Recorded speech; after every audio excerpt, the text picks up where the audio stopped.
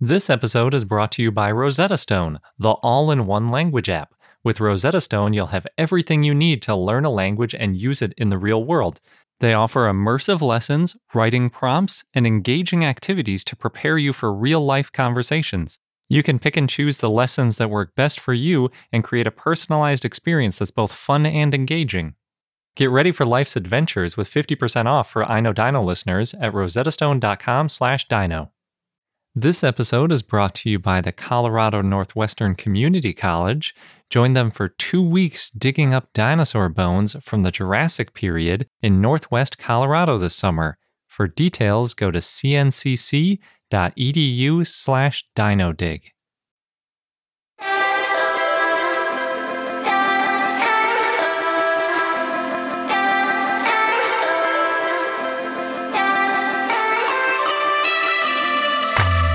Hello and welcome to I Know Dino. I'm Garrett. And I'm Sabrina.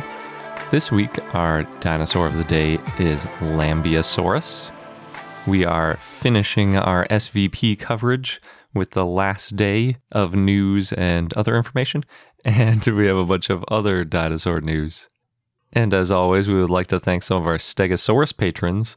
This week, we would like to thank Lucas and Eli, Wyatt, the Georges family, John Heck, Lindsay Burns, and Janice. And Janice just joined our Stegosaurus patron. She's been a Velociraptor or Compsognathus for a while. So thanks, Janice. Yeah, thanks. We also got to meet Janice at SVP. And thank you to all of our patrons. We really appreciate all that you do. And we hope you enjoy our podcast as much as we enjoy making it. So if you'd like to join this group of amazing people, check out our page at patreon.com/iknowdino. The final day of SVP started out with a bang. It started with Matt Barron discussing Ornithocelida or Ornithoscelida, depending on how you want to pronounce it. And that's all about reclassifying dinosaurs from Ornithischia and Saurischia into Ornithocelida, which includes both Theropoda and Ornithischia, which is pretty weird. And then on the other hand, you've got Sauropoda and some other random guys like Herrerasaurids. And you might remember that we interviewed Matt Barron back in episode 145.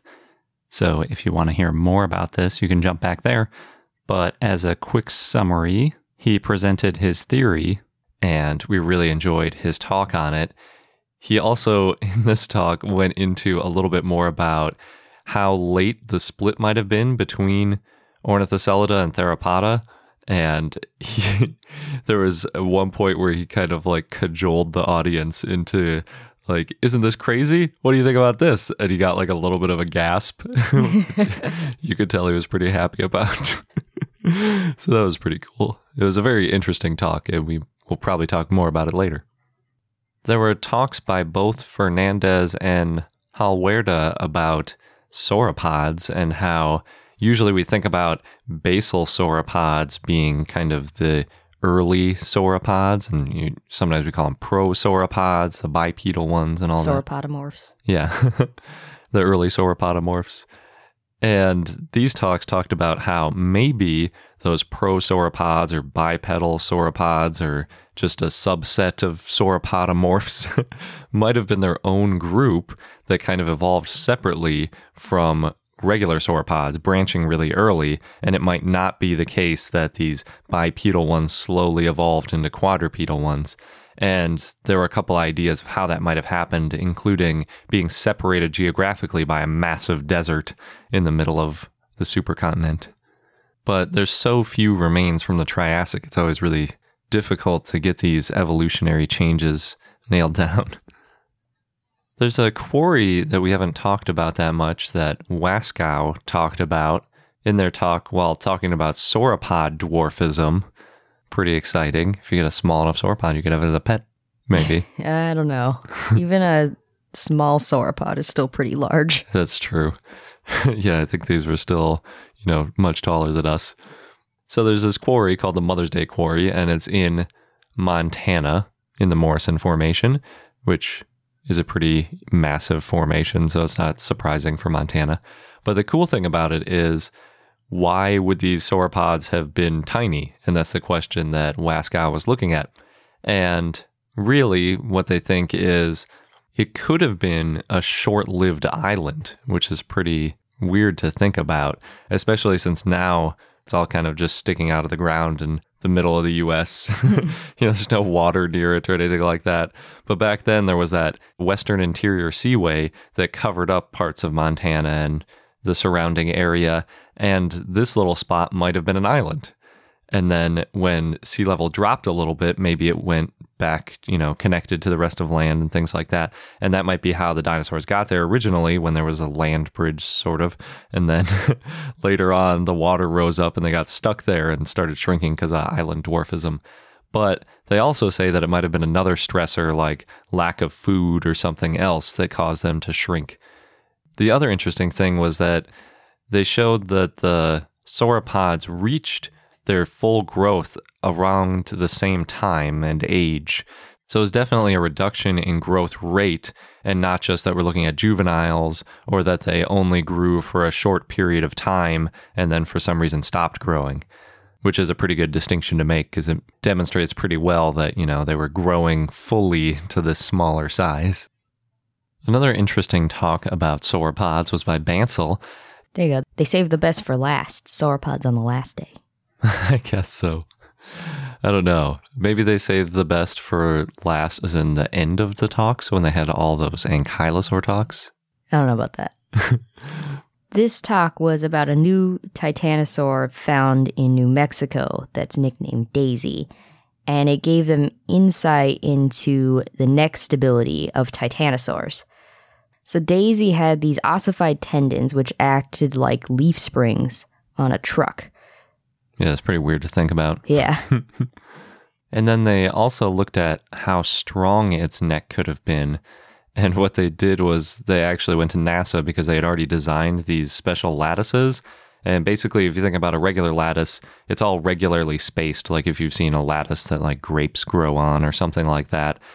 So with a regular lattice, it's kind of like a mesh, and all the mesh sizes are exactly the same. So that would be regularly spaced because the lines themselves are kind of the lattice, not the holes in between them. But, it's regularly spaced. NASA uses irregularly spaced lattices on occasion to improve efficiency of the strength versus weight.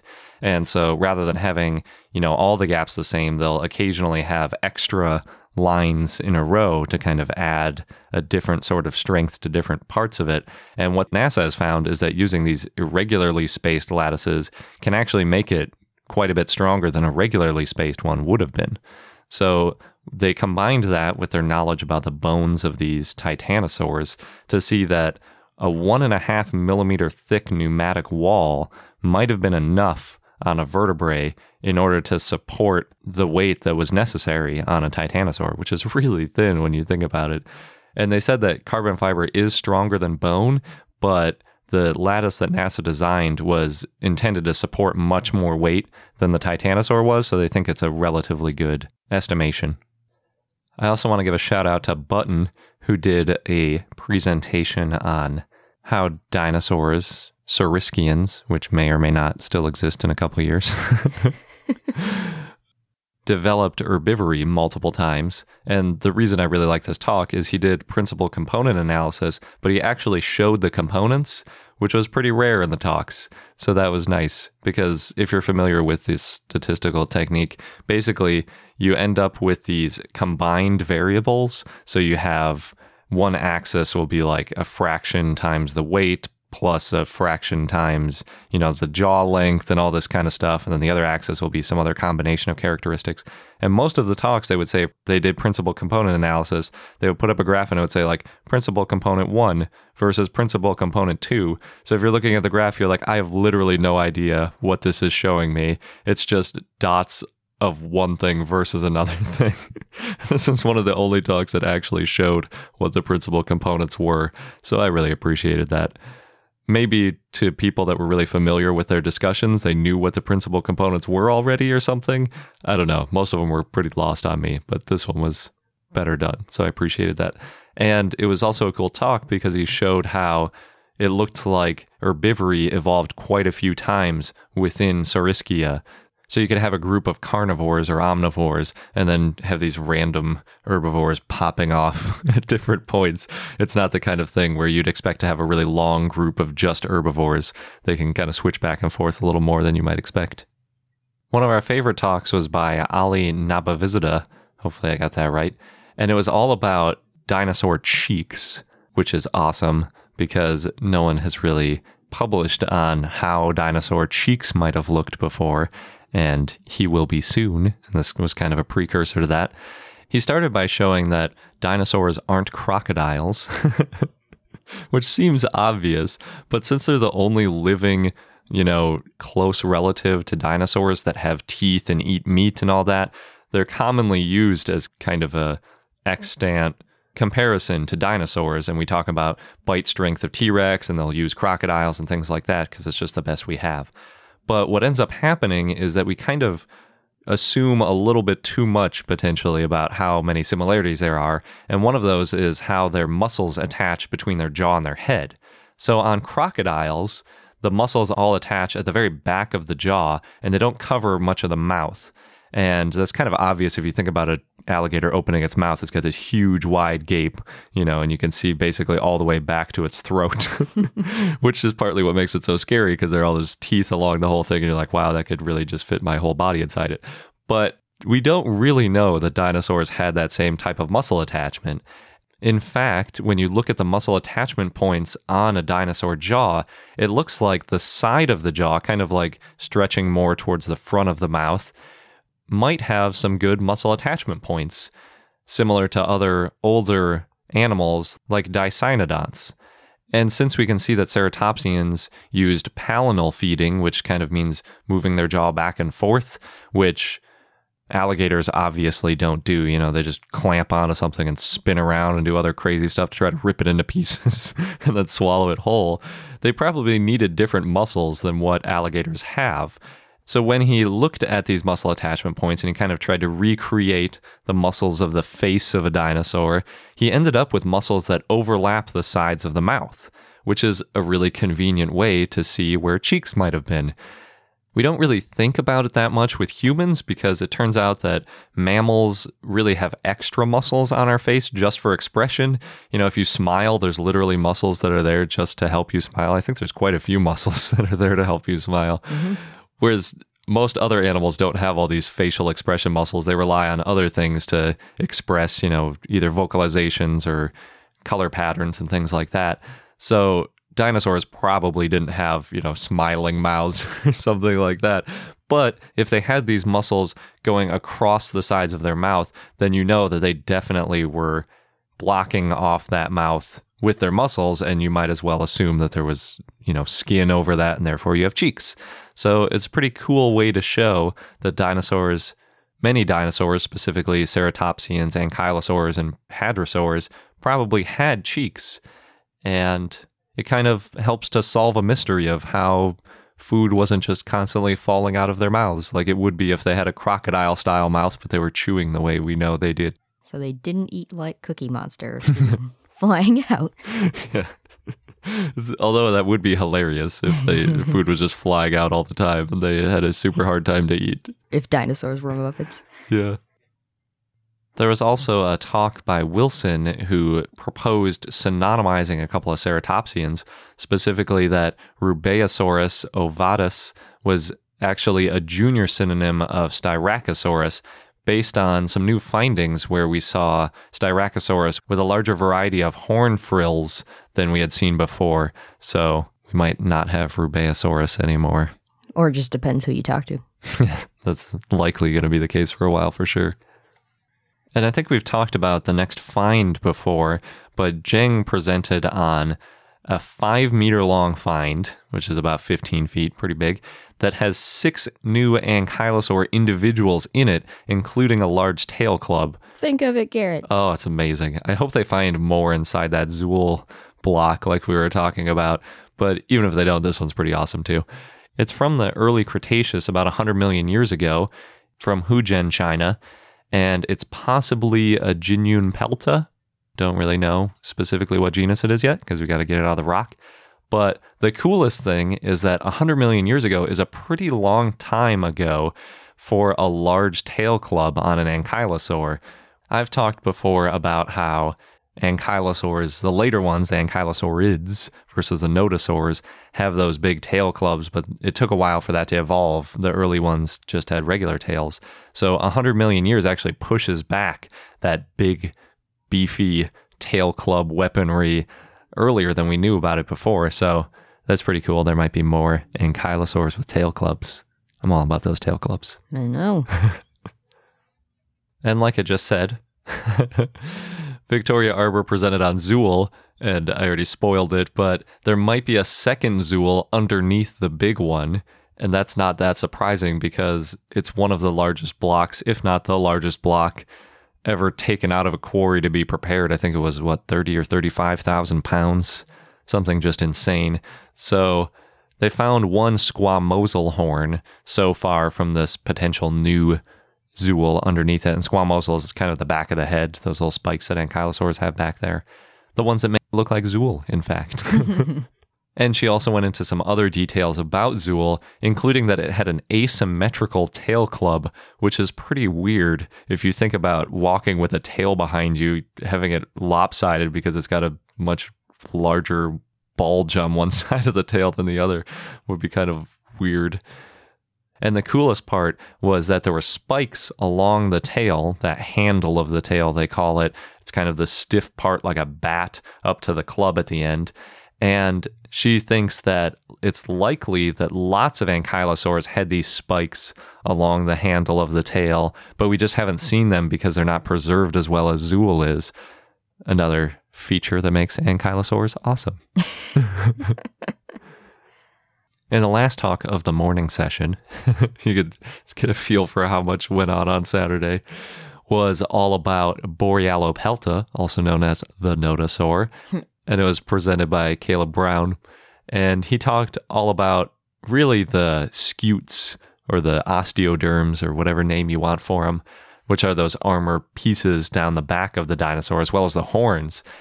It's something we really hadn't talked about with this find before, but it is one of the things that makes it really unique because we have both the bone as well as the keratin covering it. And that gives you a unique opportunity to kind of see how dinosaurs used keratin in concert with their bone to kind of, enhance their appearance or protect the bone from damage. And he looked all at the different sizes of keratin on the different scutes. And what he found was the larger the bone got, the larger the keratin covering got. So it's not just like the keratin is 20% larger than the bone. If you have a bone that's 5 times as big, it might have 50% more keratin than bone. And that really makes it look a lot more impressive. A lot larger of an animal. Yeah. And he also put up a couple cool pictures of ceratopsian horns and stegosaur plates with all that keratin sticking out of them, which was just amazing. And I love it. There was a talk by Smith about how the Chicago Field Museum is getting an Arctic dino exhibit in June of 2018. And we've talked a little bit about that before. Yeah, I really want to go to that. Although I want to go to that Jurassic World thing that's there now. And I also want to see that new Titanosaur that they're going to put in. The Field Museum. A lot of good reasons to go. Yeah, they're doing too much. There was a talk by Fabry about bone microstructure in quote-unquote fish-eating habits in Spinosaurs, which is a pretty good title for an abstract. And he basically looked to see if there were other features in Spinosaurus besides just those little holes on its mouth and a couple other characteristics that people point out for Spinosaurus being aquatic. So he did a principal component analysis, although it didn't have definitions, so I don't know what he was looking at. And it showed that Spinosaurus bones are very similar to semi-aquatic animals. So he believes that Spinosaurus was probably semi-aquatic, kind of alligator-like, one might say. But how did it chew?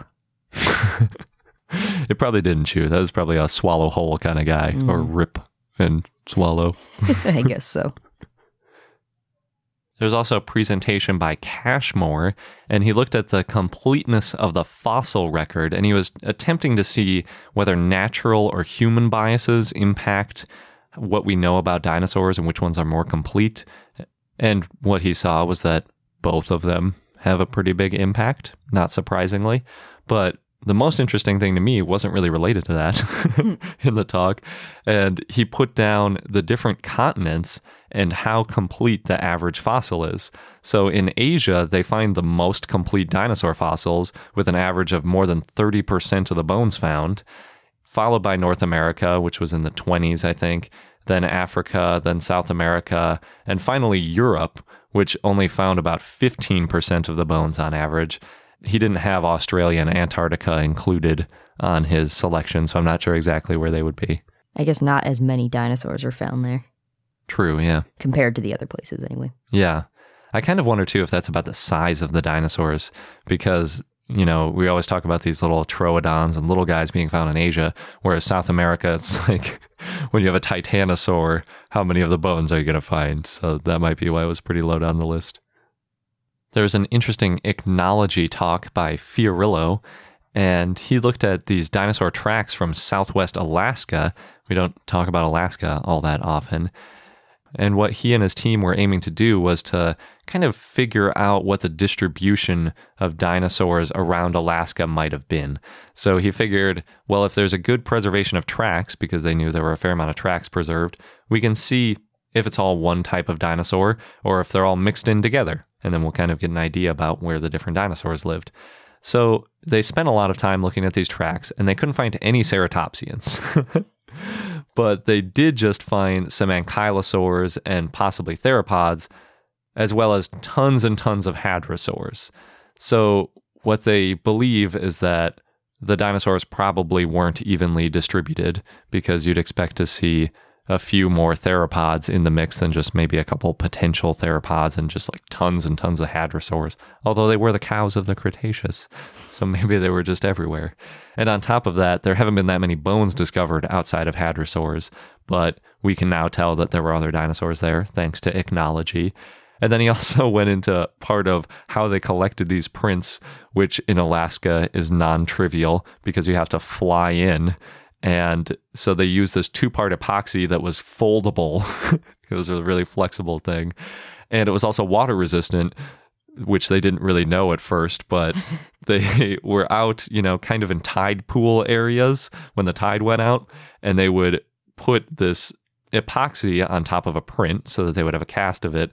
But then the tide came in at one point and they had to run back inland, and they have pictures of it where all you can see is the print cast sticking out of the water, and then where you can't see it at all because the tide completely came over the top of it, but it still worked out. So it was almost like an ad for that epoxy. It's pretty cool. And the last talk on Saturday, we finally made it. There's still posters. That's true. Was by Tanaka. And it was all about how dinosaurs could live in different areas depending on what type of eggs and what kind of nesting behavior they had. So what they started with was figuring out what kind of dirt or sand dinosaurs use, meaning chickens and other living birds, depending on what kind of incubation they use with their eggs, because not all birds brood. They don't all sit on their eggs. There are some birds that actually bury their eggs. And all the eggs have to be kept warm. So there are 4 different ways that they talk about doing it. There's brooding, which is sitting on the eggs. There's burying them with some compost that decays. There's also burying them near a sunny spot. So you're using solar radiation to keep them warm. And then finally, you can bury them near a geothermal area, like a hot spring or something. And that would keep them warm. And what they found was that geothermal and solar radiation burying, they usually use sand, because I guess that's either what's around or that's easier to dig in, or whatever reason. I guess it works better with that type of nesting. Whereas microbial decay typically uses soil, which kind of makes sense if you think about it. If you have a compost, you need some dirt there to kind of keep it going. But then brooding can use either soil or sand. Luckily, those eggs are quite a bit different since they're exposed to air, and you can often find traces of the nest. So there's another way to kind of identify that one. And when they put these pieces together, what they ended up finding was that there was one type of sauropod that used sand, and it was probably therefore using either geothermal or maybe solar heating in order to keep the eggs nice and toasty and incubated. But unfortunately, it wasn't that effective except in the tropics, because it looked like they were kind of limited in range. The animals that use that didn't show up near the high latitudes, like up in North America and down in South America and things like that. They're kind of stuck in the middle. But the animals that had soil around them, which were a hadrosaur and another type of sauropod, probably used compost, because we know that's what soil is good for. And it appears that they had a really large range relatively. So that basically means that they were better at nesting, and it probably gave them an advantage in terms of where they could live. And then we've talked previously that brooding really is the way to go, because when you're sitting on the egg, you can, like an emperor penguin, go all the way down into Antarctica and live there. There's no way you could even do compost on Antarctica. That's not going to work. So the way that you raise your egg makes a big difference for these dinosaurs. And it probably affected which dinosaurs even survived the Cretaceous mass extinction, because they're basically all brooders. Interesting. Yep.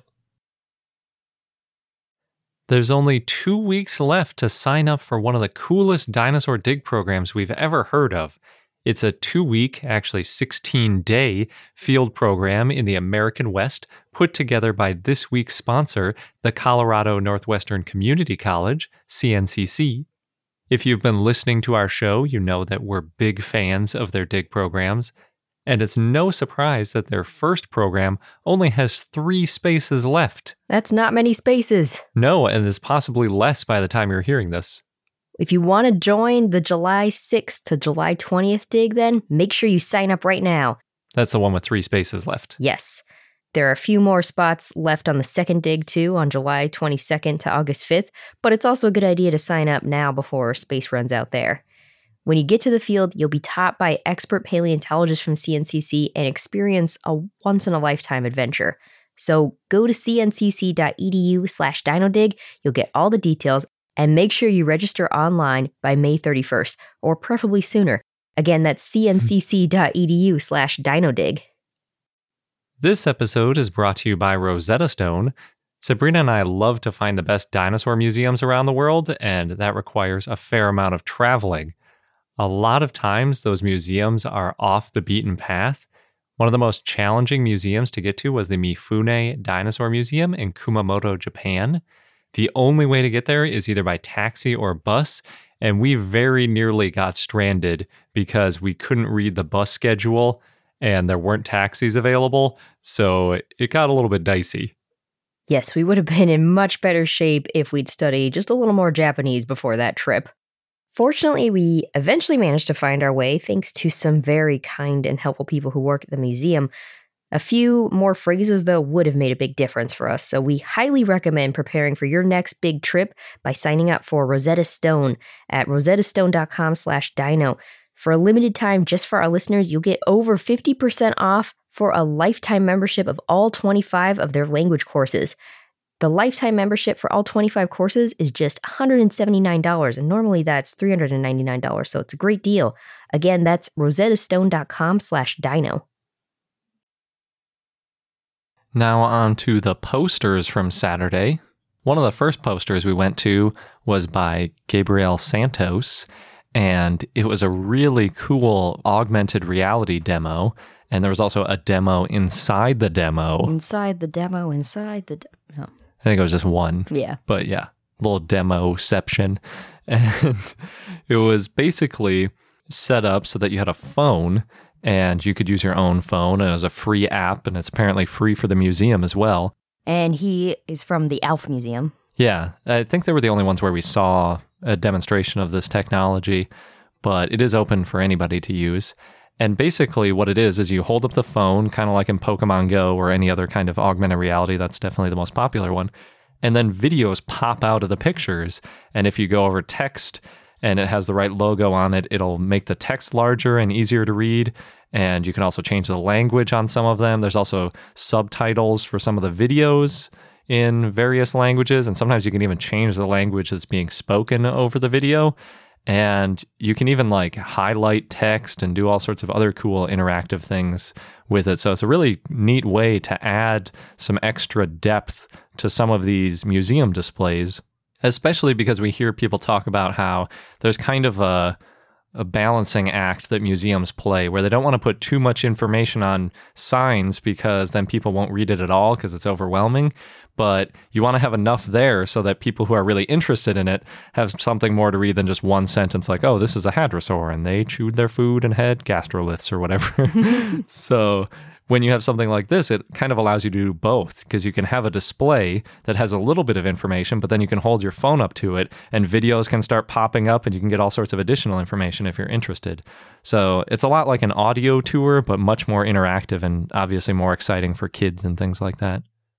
We mentioned in an earlier SVP coverage episode that there was a 3D print which got buried and it was yellow and then it had a black coating. So once it was buried and you're excavating away from it, you could see where you made mistakes because you would chip off some of the paint and expose that yellow simulated fossil underneath it. There was also a poster by Joanna Northover, and she made cast replicas of fossils and buried them out in the field. It's like the next step. Exactly. It's like another level up. Like you could imagine training people on these small kind of desk scale models and then, doing the real cast replicas rather than 3D prints. And I believe this is actually at the Royal Tyrrell Museum. And I'm just going to read what they put in their abstract because I think it's a great summary. It says, quote, "The current site consists of robust cast material, which is anchored in concrete and then embedded directly in the sediments and rock of the Badlands. The finished site is covered with a mixture of dental plaster, paint, and sediments to create the simulated matrix that participants will remove using real tools such as owls, brushes, and dental picks. The permanent nature of this dig site means the program can be offered indefinitely in the same location as long as appropriate site maintenance is completed each year. Similar techniques can be used to create indoor simulated dig sites that can be available in the case of inclement weather, allowing participants to have a meaningful, realistic dig experience, rain or shine." It's pretty awesome when you think about all the applications for this. And I also think about places like New York City, where, they now have a paleontology program at the American Museum of Natural History, which is not even remotely near any dig sites. But, they could actually simulate this dig site inside their building completely realistically and, practice so that once they go out in the field, they know exactly what they're doing, they make less mistakes, and they're probably faster about it too. So really cool. I really like this idea. We also talked to Michael Pittman, who helped create the Dinosaur Ecosystems class for the University of Hong Kong, which is a massively open online course that we talked about and is really great. It goes really in depth into one specific area in the Gobi Desert, which is just awesome. And, it really gives you a sense for exactly how paleontology works and how you date things and all that good stuff. And they put up a poster talking about how successful it was. The most interesting thing to me was that most of the students, over 60%, came from Hong Kong. And I guess that's probably because of the influence of the university on the area. Mm-hmm. But it was all in English. So I actually expected the U.S. to be a lot, but the U.S. only accounted for 10 to 15%. And then the rest was scattered all over the world. They had tons of people from all over the place. That's pretty cool. But it was a really great class, and they're going to launch it again next February with some new updates. And Pittman even mentioned that he was doing a couple of little interviews at the conference to splice into the course. Nice. Because that's kind of the format of it. It's a lot of discussions with paleontologists, and then it'll give you like pop-up questions to keep you on your toes. We also saw Taya Boodhoo's poster on the Movable Dinosaur Museum in Mongolia. And we talked to Taya and Balor a couple times before, and the Institute for the Study of Mongolian Dinosaurs, or ISMD, which has a traveling exhibit in a big, cool RV with all the dinosaurs in it. And they showed that they served 350 people in 2015 and over 1,000 students in 2016. So that's pretty great. And they have much more exciting plans like we talked about before. And last, we talked to Hastings about comic books and dinosaurs. This was like one of those really fun, more topical kind of posters. And what he did was he sampled over 100 comic books, and he used kids to help him research the poster. And basically what he was doing was looking for common issues with dinosaurs in comic books. And it mostly broke down into pronation, which is where the arms are basically. So the arms are faced like they're about to give a hug. They're faced kind of inward towards the chest. They're not faced like they're about to spring on top of something, like how like a cat pouncing with the hands facing the ground. Most dinosaurs couldn't actually rotate their arms in that direction, but it's very common to see, especially T-Rex kind of depicted that way. But then there's also their teeth are often very wrong. There are sharp teeth on things like sauropods all the time. Their size is often way over exaggerated. And then there was another category for like, we can't even figure out what this is supposed to be because it's so unlike any real dinosaur. Yeah. Yeah, it was pretty cool to see. And the comics spanned from, I think, at least the 60s to present day. Yeah, and there were a ton in like the recent comics. Saturday night was also the awards banquet. And after party. Yep. There isn't too much news from the after party. No, except for somebody in the inflatable T-Rex costume dancing around. Yep. Maybe we should start bringing ours to join in the fun. Maybe. So at the awards banquet, there were a lot of awards, as one might expect at an awards banquet. But we're only going to mention the ones that are related to dinosaurs for obvious reasons. So first up was the Albert E. Wood Student Research Award for Collections, and that was given to Spencer Hellert for patterns in evolution of flightless birds. And I think by for collections, it meant that it wasn't something that was found out in the field. It was about using current collections to do research, which is obviously something that sometimes gets overlooked because a lot of times it's not as glamorous to do that kind of work. The Marvin and Beth Hicks Award for Preparation went to Tetsuyo Sato, and he got it for molding and casting Triassic marine fossils, but he's also worked on Triceratops and some other dinosaurs, so it's kind of a aggregate award. Then there was the Brian Patterson Memorial for Innovative Fieldwork, and that went to Adun Samathi for Theropods in Thailand. Yeah, that's pretty cool. We've talked a little bit about the new discoveries there. There was also the Lasendorf National Geographic Paleo Art Prize, which went to Mark Hallett for scientific illustration for his book, The Sauropod Dinosaurs. Yeah, and this is the first year that the Paleo Art Prize is sponsored by National Geographic, and they get all sorts of cool stuff. Like, I think there was a monetary award, and they also get featured in National Geographic. And they also act as your agent if you want them to sell rights to other publications for your work. It seemed really great. And I think that applied to a few of the next awards as well.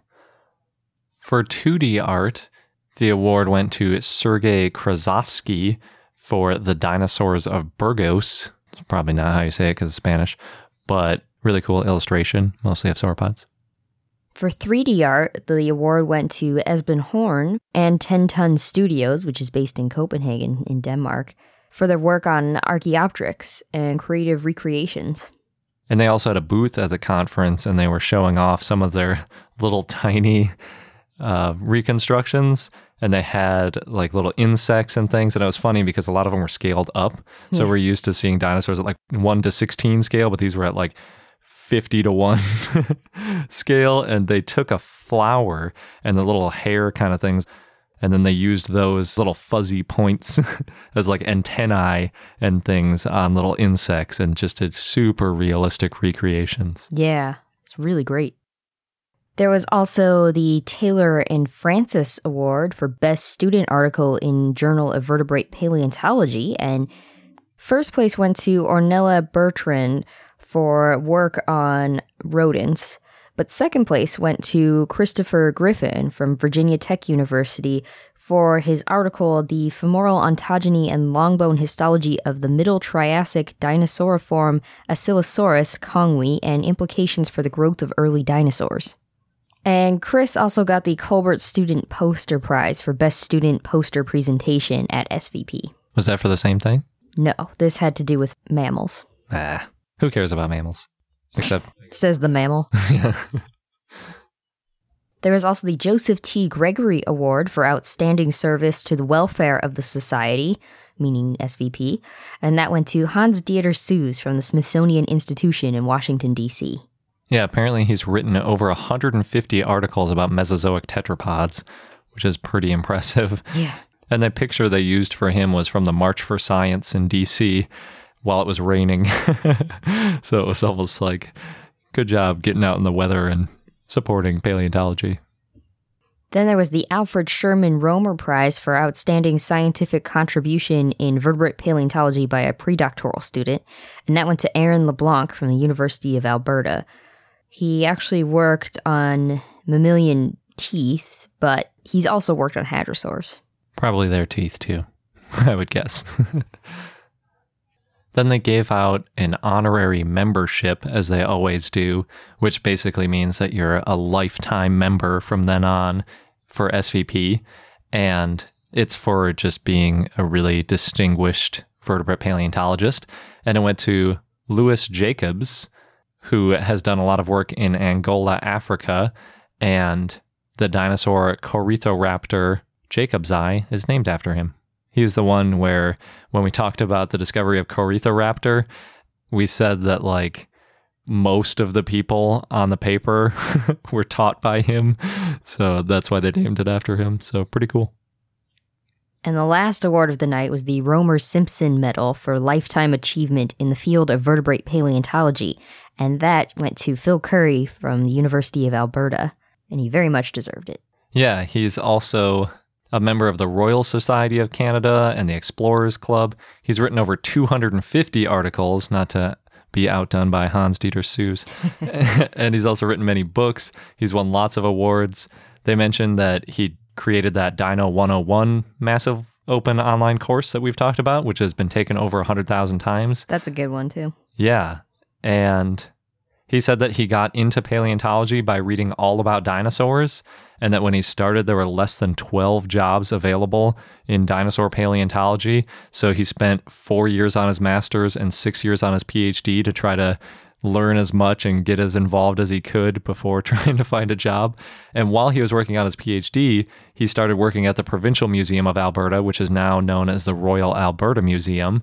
And then shortly thereafter, he founded the Royal Tyrrell Museum. So pretty iconic in terms of Alberta paleontology and Canada paleontology as a whole, and therefore just everybody paleontology. Everybody wins. Yep. And he had one of my favorite quotes. He mentioned that he wasn't going to thank a lot of people by name because, quote, "I'm not so good at remembering names anyway, unless they end in saurus." Yeah. And I'm going to start using that because I'm also not that good at remembering names unless they end in saurus. So that was it for awards. And SVP. Yep. So again, we really want to thank all of our patrons for helping us get to SVP this year. It is a place where we do a ton of learning. We probably do as much learning in that 1 week as we learn in 3 to 6 months from digging through papers, because it's so dense and you get all of these little 15-minute gems from the experts and they outline everything you could possibly need to know. You can ask them questions directly. Yeah, that's true too. And also just have discussions with people so you can get immediate feedback. It's really great. And hopefully you enjoyed our coverage. If you're a patron at the Stegosaurus level or above, we have mailed the postcards that we picked up at the Royal Tyrrell Museum. And sorry it took so long, but they are officially in the mail, as they say. We've also posted our video coverage of SVP, which you can have access to if you're a patron at any level. Yep. And that covers a lot of the same things, but we have some pictures of a few of the things. Unfortunately, you can't take pictures at the poster sessions or do any recording at the talks, so it's a little bit limited, but Sabrina did a good job finding some Creative Commons pictures that are related. Thanks. Now moving on to regular dinosaur news, and there's a lot. Yeah, because when you spend a few weeks talking about SVP, it starts to pile up quickly. So the first one is in North Dakota. Denver Fowler, Liz Friedman Fowler, and 4 volunteers returned to the Dickinson Museum Center at the end of summer with 38 jackets of fossils. So they had a busy summer because both Denver and Liz were also at SVP. Yeah, geez. So Within those fossils includes a new unnamed nodosaur. It's the summer of nodosaurs, Garrett. And ankylosaurs. And ankylosaurs. I really like it. So they found a skull, and they know that it's got spikes on its body and no tail club, which is what makes it a nodosaur. And the team nicknamed the site where they found it Aclomania in Rudyard, Montana. And Denver said that he expects to be excavating at that site for years, though they do have to worry about cows. So when they leave for the season, they have to cover up the site and make it unattractive to cows so the cows don't stamp on it. That's really funny, because a lot of times they talk about hiding things so that poachers don't get it, but this time it's just like... Just the cows. Keep cows from getting too curious. Yeah. We've got more news about the dinosaurs found near Denver, Colorado. So in addition to Triceratops fossils, the team has found a T-Rex tooth. And the T-Rex may have been scavenging and come across the Triceratops. Since T-Rex lose their teeth so often, they're not expecting to find any more of that T-Rex. But on a more somber note, Mike Getty, the chief fossil preparator at the Denver Museum of Nature and Science, passed away on September 11th. He became ill while working on the Triceratops excavation, and he was only 50 years old and had been at the museum for 4 years. But he was already well-loved and was really great at recruiting and inspiring volunteers. Yeah, it's nice that he got to do one more big find, for sure. And in reading about him, it sounds like he touched many lives. There's a new dinosaur trackway that's been found at a coal mine near Chetwynd, British Columbia in Canada. So geologist Dan McNeil helped discover the tracks when monitoring wells in the Brule mine, and he saw a line of indentations, and they're thought to be an ankylosaur trackway. There's at least 8 deep hindfoot impressions and then smaller, shallower forelimb impressions. The age of the rock's about 115 million years old in the Githing Formation. In Fruita, Colorado, Dinosaur Journey has a new 70-million-year-old hadrosaur leg bone hand-delivered from paleontologist Josh Smith, who led a July excavation in Palisade Plunge, and he lugged the bone from his truck to a free spot on the troughs where museum volunteers tend to dinosaur bones. On another note, Dinosaur Journey is looking to raise money to buy a 4x4 truck to haul fossils from dig sites to the museum. Unrelated note. I actually found 2 totally separate articles about this, but it seems like maybe one led to the other. They're looking to raise $30,000, and we'll post a link so you can learn more. We've got some news about Dippy, the Diplodocus. He's making his way to Dorset on his national tour in the UK, so tickets will be available starting October 1st on the Dorset County Museum website. Tickets are free, but visitors are encouraged to get tickets as soon as possible because it's on a first-come, first-served basis, so if it gets filled up, you might not be able to see Dippy. And the Dorset County Museum is predicting the exhibit will break their box office records. There's a lot of schools that have already pre-booked. Nice. Yeah. Yeah, I guess if you get one big school group through, that does a big dent on your box office. Yep. Next, artist Ray Troll has worked with Kirk Johnson from the Smithsonian Museum of Natural History to create a new exhibit at the Anchorage Museum in Alaska that visually tells the story of Alaska fossils, and it's called Cruisin' the Fossil Coastline. And there's going to be a companion book to go with it, which documents Troll and Johnson's travels along the West Coast hunting for fossils. So the idea is to let people know how science is fun and accessible, and anybody can be a citizen scientist. So the exhibit has sculptures, including one of Pachyrhinosaurus, fossils, paintings, maps, and a trilobite couch. What? There's a couch shaped like a trilobite. I'm trying to imagine like how comfortable that would be. It seems more like a bench. It did look benchish. But who knows? So the exhibit's on display from now until September 1st of 2018, so plenty of time to see it. Yeah. Only 11 months. Up in Alaska. Speaking of museums, the Chicago Field Museum 75-foot Brachiosaurus replica was wearing a giant Bears number 34 Walter Payton jersey earlier this month to commemorate the beginning of the football season.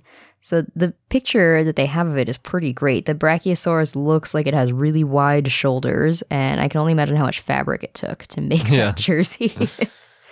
And that Brachiosaurus, by the way, was first discovered by Elmer Riggs, a paleontologist at the Field Museum back in 1901. And he described Brachiosaurus in 1903. It was the largest known dinosaur at that time and was the largest known dinosaur for many decades. A Chicago newspaper at the time said that Chicago was home to, quote, the largest land animal that ever lived. And a Boston newspaper around the same time said it was the monster of all ages.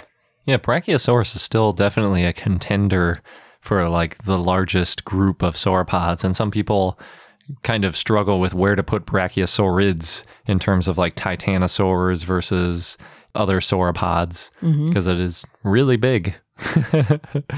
Big enough that, you know, compared to a human, you wouldn't really notice too much of a difference in real life. Yeah. Yeah. Even though I'm a Packers fan, I still kind of like that.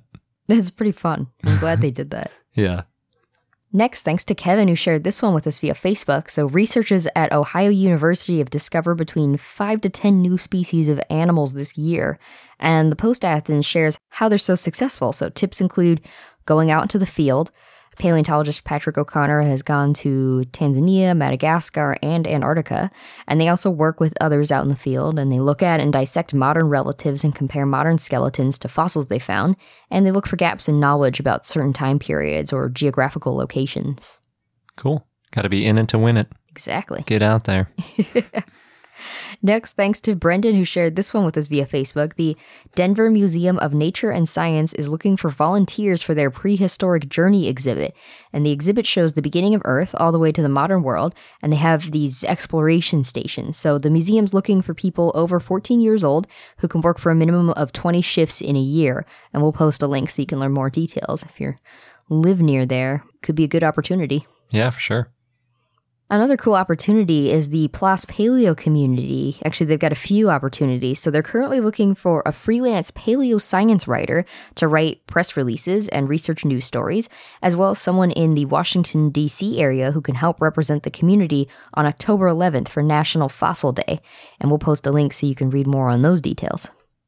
From now until November 5th, Fundación para el Estudio de los Dinosaurios en Castilla y León is accepting illustrations for its international contest of dinosaur scientific illustrations, and anyone can participate. This is pretty cool. So submissions, they have to be original and unpublished, and you have to include the name of the species, the ecosystem, or the site in the title. Artists can submit as many works as they want, either via snail mail or email. And paleo illustrators and paleontologists will decide the winner on November 20th, and all artwork accepted will be put on exhibit. There's 3 prizes, and first place is €650, and we'll post a link in case you're interested. Yeah, I'm excited to see who wins. There's so much good paleo art. Next, Victoria Arbor wrote about the prehistoric park at the Calgary Zoo as an example of how zoos incorporate evolution into their exhibits, and that's actually something I hadn't thought about before. Yeah, that's true. Pretty cool. It does seem obvious after they mention it, though. So the Calgary Zoo has had dinosaurs since the 1930s, when prehistoric park was known as St. George's Island Natural History Park. And they had these concrete dinosaur sculptures, but most of those sculptures are no longer around. In the 1980s, a new area was constructed for Prehistoric Park, and they put in models which were replicas from the Sinclair World of Dinosaurs exhibit from the 1964 World's Fair. So dinosaurs include a T-Rex, Ankylosaurus, Edmontosaurus, and Centrosaurus. And there's also signs that explain some dinosaur facts and help link evolution, dinosaurs, and animals at the zoo. According to Victoria, though, Prehistoric Park isn't as effective as Elephant Odyssey at the San Diego Zoo. I actually haven't seen either, so I don't know, but it's still cool and popular with visitors. Yeah, I've been to the San Diego Zoo, but there's so much there. I don't remember that part. Could be new, too. Speaking of zoos, though, the Phoenix Zoo in Arizona will soon have dinosaurs in the desert. This exhibit is coming in early October, and visitors will be able to see 23 dinosaurs in a self-guided walk that will take about 25 to 30 minutes to do. Zoo members will be able to see the exhibit between October 3rd and 5th, and then it's going to be open to the general public starting October 6th. The exhibit costs $5. The dinosaurs there are going to be animatronic, and visitors will also be able to sift through a fossil dig.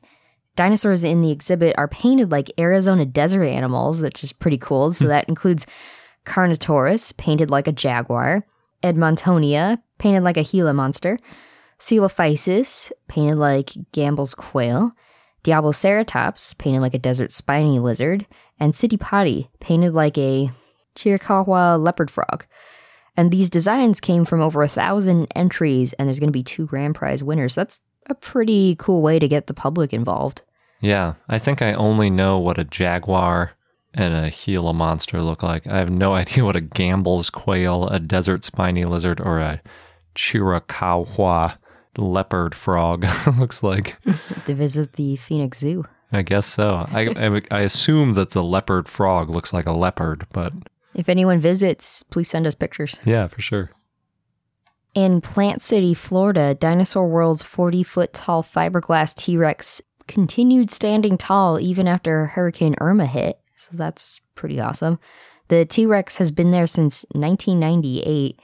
And Dinosaur World, they had some flooding and at least one power line went down, as well as broken fences. But all their 150-plus dinosaurs survived the storm and were intact. And they were able to reopen their park pretty quickly, within days after the storm. Cool. I think if they were animatronic, it might have been a different story. Could be. Yeah. I think they've had trouble with other storms in the past. In Oklahoma, a mother and her 18-month-old son had a pretty touching moment with an older gentleman. So the son, whose name Owen, is apparently very friendly and likes to talk to everybody. And the mother, Alyssa, and Owen were killing time in a Target, and Owen was playing with 3 dinosaur stuffed animals in his cart. And then he said hi to this older man as the man passed by, and the man stopped and started playing with the dinosaurs with Owen. And then he gave Owen $20 and told Alyssa, with tears in his eyes, quote, "I just lost my 2-year-old grandson last week. You take this money and buy this boy all 3 dinosaurs." And then he walked away. So Alyssa posted about the encounter on Facebook to share how there's good in this world. So I consider that another kind of heartfelt dinosaur story and how that brings people together. It's bittersweet, but still touching. Next, Bill Cook, a retired contractor who now repairs instruments, has created a 7-foot-tall, 18-foot-long dinosaur made out of instruments. It's pretty cool. So he used 45 broken instruments, mostly tubas and saxophones, and he's using the sculpture to promote a local school's marching band concert. He's actually one of the directors for the marching band, and the theme this year is Jurassic Park and Star Wars. The dinosaur is named Brassy. It took him a week to build. It only took a week. Wow. Yeah. Even being 7 feet tall and 18 foot long. That must have taken a lot of tubas and saxophones, too. 45 instruments. I wonder how he had that many laying around. Maybe they're just like old and kind of, rusted or something. So. Could be. Yeah, he said they were all broken. Yeah. Next, Lori Farrell, mother of a kindergartner named Molly, dressed up in an inflatable T-Rex costume to send her kid off on her first day of school. And she said she did it to entertain her daughter and also help her curb her own emotions. So Marley apparently loves dinosaurs, and having her mom in the costume helped her get over her nervousness on the first day of school. And there's a photo that shows Lori in costume holding her daughter's hand. It's pretty cute. In Canada, somebody else donned the inflatable T-Rex costume and went flyboarding over a lake. There's a video where the T-Rex is hovering over the lake and then eventually falls in and has to doggy paddle back to the shore. It's pretty entertaining. In other news, Magic the Gathering's next set is going to feature dinosaurs. So Nerdist revealed 3 cards from the set, which includes a Triceratops with a spiky tail, a Borontodon, and Looming Allosaur. And in the set, the dinosaurs fight pirates, so pretty exciting. Daily Dot reported on a dinosaur crust cutter. It's called the Dino Bites Sandwich Crust Cutter, and it'll turn your sandwiches into mini sauropods. The cutter costs about $7 on Amazon, but I think they make all sandwiches better. Yeah, it looked like it used the sandwich pretty effectively, too, because it's kind of like 2 interlocking sauropods, so they make up a square. Yeah. It's kind of just like triangular cut, but slightly dinosaur-shaped. And next, Animal Planet is selling a Triceratops dog costume. This might be the best dog costume I've seen. It cost $8.50 on Amazon and basically gives your dog a brownish purplish frill complete with 3 horns. And it's got a Velcro strap that attaches under the dog's chin. And all the dogs in this costume that I saw in pictures look pretty okay with the headdress. Now, some of them are looking at the camera like, what are you doing to me? But they appear to be sitting pretty still, so they must have been calm. Was that from the advertisement?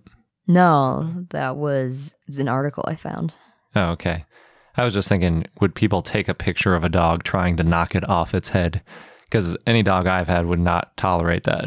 Yeah. I think it depends on the dog, though. Yeah. Unless it's impossible for them to knock off like that cone, then they just submit defeat. No. And thanks to Bradley C. for sending us an email to let us know that the California state dinosaur is official. So it's now Augustine-Olophus, which is kind of a mouthful. But at least we have a state dinosaur now. And it is fully Californian because apparently it hasn't been found anywhere else. Nice. And it's a hadrosaur, in case anybody doesn't know. A cow of the Cretaceous. Yep. And it's on display, if you're interested in seeing it, at the LA Natural History Museum in a weird upstairs corner that is easy to miss. This episode is brought to you by Rosetta Stone. There are a lot of dinosaur hotspots in the world, and high on our list of places to visit is Brazil because there are so many cool dinosaur sites in that country. Yes, it's home to some of the earliest dinosaurs like Saturnalia, a small long-necked dinosaur that weighed just a little more than a house cat. And then there's Australoposeidon, the largest known dinosaur from Brazil. It's about 82 feet or 25 meters long. And the carnivorous Thanos. Yes, that Thanos, named for the Marvel Comics supervillain.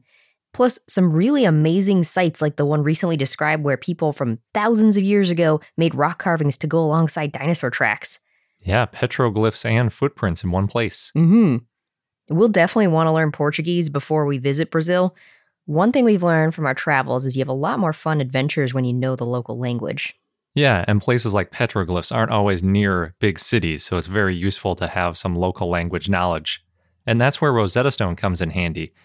It's designed and refined by language learning experts, and the lessons are immersive. There's also an audio companion, which is great when you're commuting, taking long walks, or even doing chores around the house. Perfect for when you're waiting for the next Dino episode to drop. So, saúde, or cheers.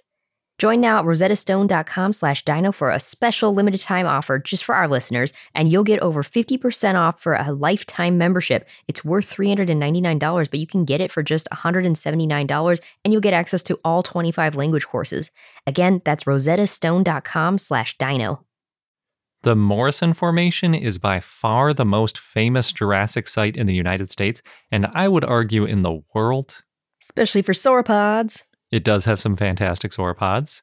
They are spread across multiple states, and the Morrison Formation covers a good portion of western Colorado, and that's where this week's sponsor, the Colorado Northwestern Community College, or CNCC, comes in. Possibly the most famous sauropod from the Morrison Formation is Brachiosaurus, and the Morrison Formation also includes two other very famous dinosaurs, Allosaurus and Stegosaurus, and CNCC actually has an active dig site right now with all three of those amazing dinosaurs in one site. Nice. And even better, you can join them digging up those bones this summer. They're offering 16-day field programs where you can dig up bones with expert local paleontologists from the college. There's 2 scheduled digs. The first one's July 6th to July 20th. The second one is July 22nd to August 5th. But they are filling up, so be sure that you sign up now. You can go to cncc.edu/dinodig to get all the details. Make sure you register online by May 31st, but do it even sooner because, again, those spots are going to be full soon. Again, that's cncc.edu/dinodig. And now onto our dinosaur of the day, Lambeosaurus, which was a request from Cole via Patreon and Dinosaur4602 via YouTube, so thanks. It was a hadrosaurid that lived in the late Cretaceous in what is now North America, and the name means lamb's lizard. It's named in honor of Lawrence Lamb. It was described in 1923 by William Parks, but Lawrence Lamb actually spent 20 years studying the first material. Multiple species have been named from Alberta, Canada, Montana, US, and Baja California, Mexico, but now only 2 Canadian species are considered valid. As you might expect, it does have a long history, as many of the dinosaurs who were named early on do. Yep. At one point, there were 7 species of Lambeosaurus. Some of them have been determined to be different sexes of already named hadrosaur genera. Weird. I'm skeptical. Anyway, Lawrence Lamb described the first Lambeosaurus fossils in 1902, the postcranial skeletons with no skull. But he assigned them to Trachodon marginatus, but Trachodon is now a dubious genus. Then in 1914, he described 2 new skulls that he thought should be Trachodon marginatus, but since Trachodon was dubious, he created a new genus, Stephanosaurus. The skulls came from around the same area as the Trachodon marginatus fossils, so it means they could have all been the same type of dinosaur, but it's not for certain. Because of this, in 1923, William Parks redescribed the Stephanosaurus skulls as Lambeosaurus and named them in honor of Lawrence Lamb, who had died in 1919. A number of fossils that were originally classified as other dinosaurs have now been determined to be Lambeosaurus. In 1902, Henry Fairfield Osborn named Didynodon altidens based on a partial left jaw, and Lawrence Lamb reclassified it as Trachodon altidens. In 1917, Lawrence Lamb named a new dinosaur Chineosaurus, which became the type genus of the group Chineosaurinae, a group of dinosaurs that looked like hadrosaurs but were smaller. In 1920, William Diller Matthew named a new dinosaur Prochineosaurus based on a photograph of a skeleton. Later, William Parks described Tetragonisaurus from fossils found in Dinosaur Park Formation and included fossils from Prochineosaurus into the type species Tetragonisaurus praeseps. Two other species were added to Tetragonisaurus, Erectofrons and Cranibrevis. Then in 1942, Richard Swan Lull and Nelda Wright did a study about all of these dinosaurs and said that all Tetragonisaurus should be Prochineosaurus and that Trachodon altidens could also be Tetragonisaurus. Lull got approval from the ICZN to use the name Tetragonisaurus instead of Prochineosaurus. And the ICZN is the International Commission on Zoological Nomenclature, which is the body that basically says whether or not things are named correctly. Yep. It's always interesting to me when they say, yes, this name can be the official name even when it was named after. But anyway. Charles Marsh named a genus Hadrosaurus possidens based on a partial maxilla and squamosal from the Judith River Formation in Montana. But in 1964, John Ostrom said that that was probably a Lambeosaurus. Only postcranial remains, so no skull, have been found of Lambeosaurus possidens, so it's not clear if it is actually Lambeosaurus. In 1975, Peter Dodson found that Chineosaurinae, which included Prochineosaurus, were actually juveniles of larger hadrosaurs, and that the type specimen of Prochineosaurus was actually a juvenile Lambeosaurus, and the others were juvenile Corythosaurus. He found this by measuring dozens of skulls and interpreted the differences as being juvenile or male or female. Interestingly, Prochineosaurus was named before Lambeosaurus, and usually the older name is the one that sticks, but not in this case. Yeah, sometimes that has to do with having not enough remains or not describing it perfectly. Mm-hmm. Bill Morris named Lambeosaurus laticatus with a question mark in the 1970s, and these were Lambeosaurine remains in Baja California, but no complete crest was found, so it's not known for sure if it's a Lambeosaurus. He based it on the parts of the skull that were found. In 2012, it was assigned to a new genus, Magnipolia. So now, that leaves us with two valid species, Lambeosaurus lami, the type species, and Lambeosaurus magnicristatus. Lambeosaurus lami and Lambeosaurus magnicristatus were from the Dinosaur Park Formation, though they lived at slightly different times. They're part of the family Lambeosaurinae, the subfamily of hadrosaurids with hollow crests. They're closely related to Corythosaurus, Hippocrosaurus, and Olorotitan. They're all very similar, but they have slightly different crests. The Lambeosaurus crest was shifted forward, and hollow nasal passages were in the front of the crest and stacked vertically. The crest is also a little bit different in each species of Lambeosaurus. Lambeosaurus lami had a crest that was hatchet-like in shape in adults, and shorter and more rounded in specimens thought to be females.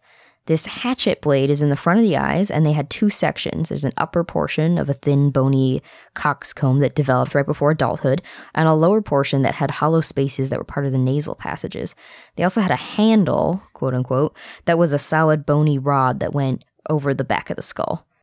In Lambeosaurus magnicristatus, this handle was smaller and the blade was larger, though this crest is damaged in the most complete specimen, so only the front half is left. There's a few theories about what this crest was used for. One is that it was like a snorkel or air chamber, so Lambeosaurus could keep its head underwater for long periods of time, but that would mean it was often in water and doesn't explain why Lambeosaurus crest looks different from other Lambeosaurines. Another is that it stored salt glands, but salt glands are usually in animals that live in saltwater ecosystems, though areas where Lambeosaurus have been found were near the western interior sea, which was saltwater. And in 1979, Jack Horner described what looks like a Lambeosaurus magnicristatus jaw from marine sediment, but This doesn't explain why other hadrosaurs were in different ecosystems, not just saltwater, and it doesn't explain why the crest looks different between the Lambeosaurus species. Those are some pretty far out there theories. The snorkel one is just I think wackadoo. That was one of the first. Yeah, that sounds. It reminds me of the sauropods, where it's like they needed long necks so they could stand on the bottom of the lake and get their head out of the water. Another theory is that the crests were used for display so that they could tell their species apart and as a sign of maturity, since adults had more developed crests. Also, specimens scientists think are females have more rounded crests than males. That always seems like circular logic to me, though, because they're arguing that they are females based on the shape of the crests. And then they point out, like, oh, look at these difference in the crests. We have these two groups, but they could just be different species. Could be. Because with birds, you see that kind of thing all the time, like a slight difference in coloration and they're different species. Yeah. I don't know what other factors make them think they're females versus males. Yeah, that's true. Probably the most popular theory now, though, is that the crest may have been used to create sounds. Yeah, that's a cool one. Yeah. And we've even seen a recreation of the sound of Parasaurolophus based on the shape and size of its nasal cavity. Yeah. Although there could have been soft tissue in there, so it's a little guessy. It's always guessy. Yeah, that's true. So Dodson suggested that Lambeosaurus had sexual dimorphism based on their crests. However, David Evans and Robert Rees re-examined the skulls Dodson had looked at and suggested that it was too small of a sample size and there was an incomplete fossil for Lambeosaurus magnicristatus. Right on. So Dodson had looked at only 2 individuals of Lambeosaurus magnicristatus, and he found that one of them had a larger crest, and then based on that suggested there was sexual dimorphism, but as I said, one of those crests was damaged. Mm-hmm. Which is what Evans and Rees found, was that the female crest was broken, and that's the only reason it seems smaller, and if it weren't broken, they would have looked the same. So there you go, Garrett. Yeah, statistical power for sexual dimorphism is really hard to get, and I think there was actually a talk, I believe at last year's SVP, where they pointed out that we don't have enough samples of any dinosaur to see sexual dimorphism, and that includes things that we find a ton of, like some of the hadrosaurs where we have like 50 or 60 samples. You still can't tell. So there's other paleontologists, such as James Hobson, who suggested that Lambeosaurus lami were females and Lambeosaurus magnicristatus were males, but these species were not found at the same stratigraphic level. Lambeosaurus was both bipedal and quadrupedal. It had 4 digits on each hand, and the second, third, and fourth digits were together and bore hooves, so they could go on all fours for support if they wanted. That's the craziest thing to me, those hands that are like also hooved. Mm-hmm. Multi-use. Yeah. So the last digit on the hand was free, and that could be used to help with grip or balance. That's the crazy thing to me. It's like a thumb, sort of, with hooved fingers. They had 3 digits on each foot. Because it was both bipedal and quadrupedal, Lambeosaurus could eat low to moderately high growing vegetation. It had a narrow front of the mouth, which may mean it was a picky eater. It also had batteries at the back of the mouth with over 100 teeth to grind plant matter. Lambeosaurus is about 31 feet or 9.4 meters long. Some scale impressions have been found. They found these polygonal scutes on the neck, torso, and tail on Lambeosaurus lami, and on the neck, forelimb, and foot on Lambeosaurus magnicristatus. Lambeosaurus had a long, stiff tail with ossified tendons, and large eye sockets and sclerotic rings, which means it probably had good vision and was diurnal.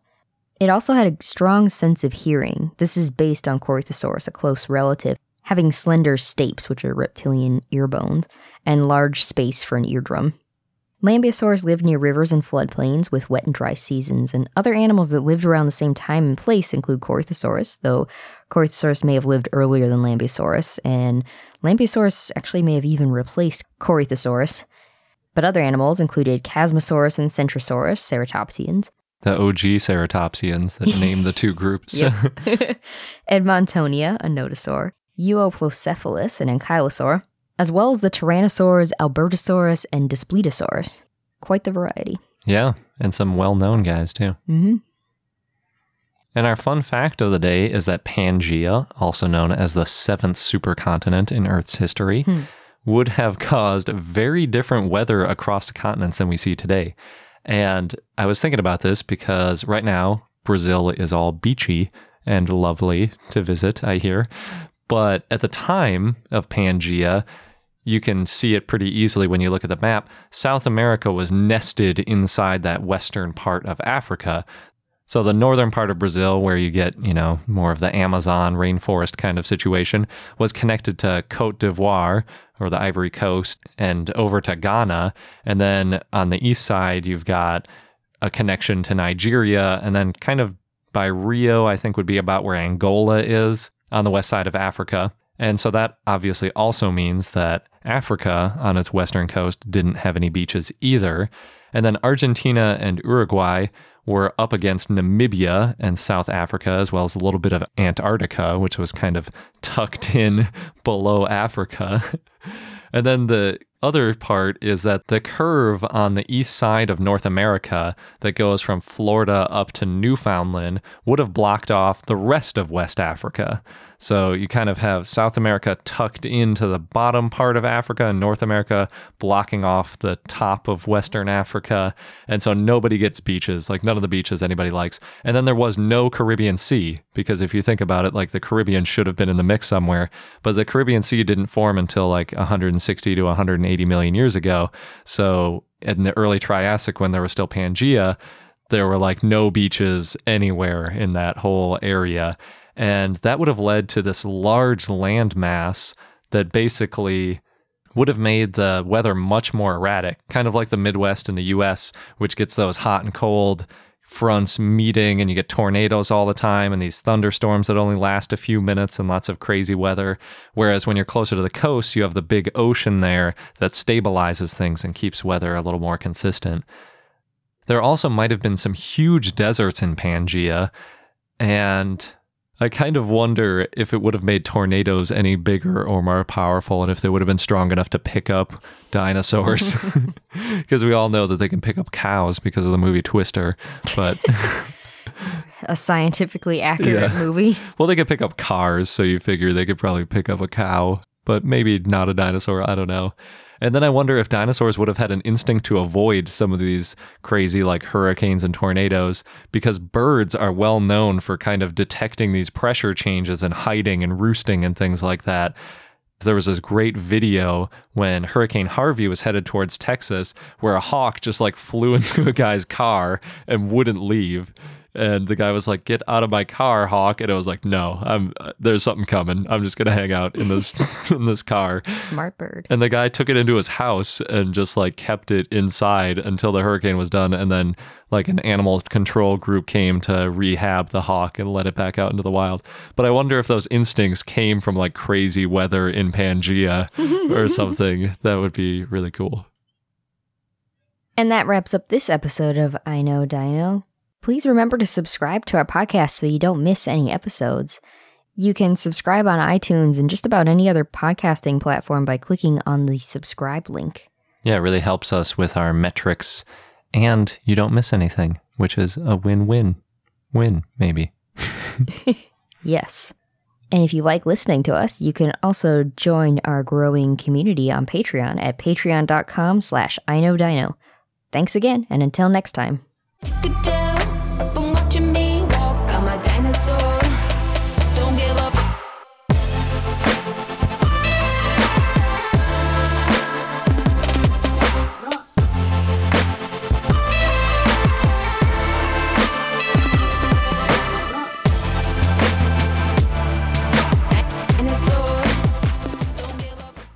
Look around.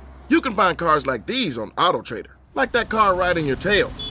Or if you're tailgating right now, all those cars doubling as kitchens and living rooms are on AutoTrader too. Are you working out and listening to this ad at the same time? Well, multitasking pro, cars like the ones in the gym parking lot are for sale on AutoTrader. New cars, used cars, electric cars, maybe even flying cars. Okay, no flying cars, but as soon as they get invented, they'll be on AutoTrader. Just you wait. AutoTrader.